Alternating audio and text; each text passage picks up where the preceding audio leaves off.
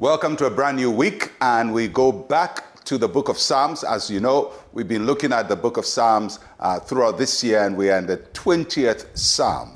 And so we would start from verse number 1. May the Lord answer you in the day of trouble. May the name of the God of Jacob defend you. Psalm 20 is a psalm of David, but it's a very unique psalm of David because David wrote the psalm not from his point of view, but from the point of view of the congregation of Israel, the nation of Israel, praying for their leader, praying for their king.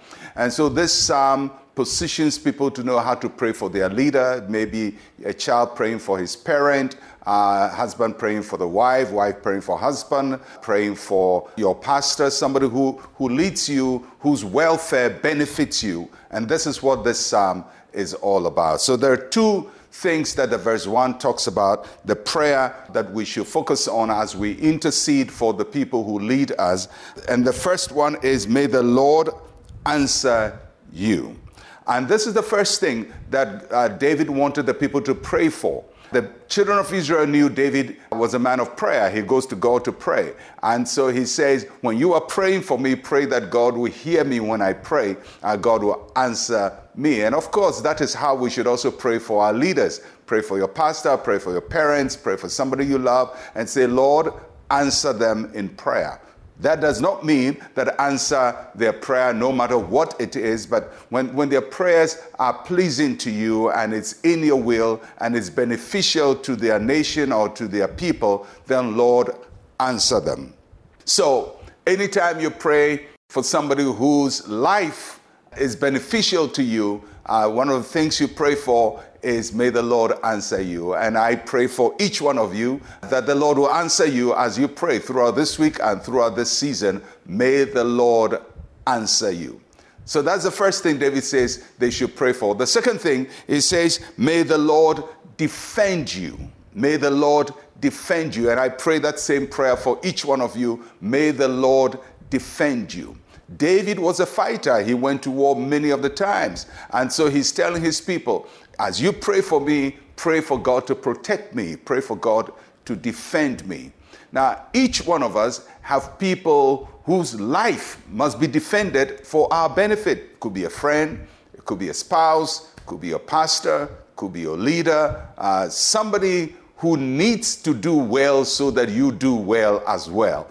And so David says, when you're praying for such people, pray that God will answer their prayer. And secondly, pray that God will defend them. And so I pray that prayer for you, that God will defend you.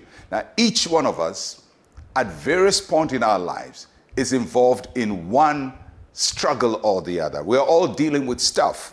And sometimes we get overwhelmed by what we are dealing with. They look so big and we don't know whether we'll come through, whether we'll be successful.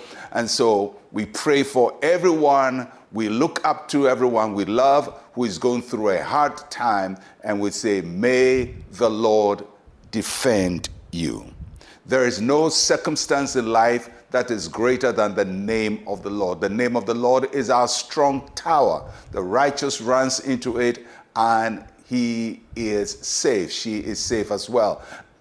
So as you trust in the name of the Lord, as you look up to the Lord, as you go to him in prayer, asking him to protect and defend you, we also come together behind you and we say, the Lord will defend you. The Lord will answer your prayer. The Lord will be your help. The Lord will be your strength. And the same Lord who has brought you to the beginning of this year, the beginning of this month, will take you through to the end of the month, the end of the year, into a brand new year. May the Lord answer you and may the Lord defend you. Let's pray. Say with me, Heavenly Father, you are the God who answers. I know you as my defender in times of war. In Jesus' name, amen and amen. The Lord will answer you and the Lord will defend you. I'll catch you again tomorrow. I'm Pastor Mensa Otabil. Shalom, peace, and life to you.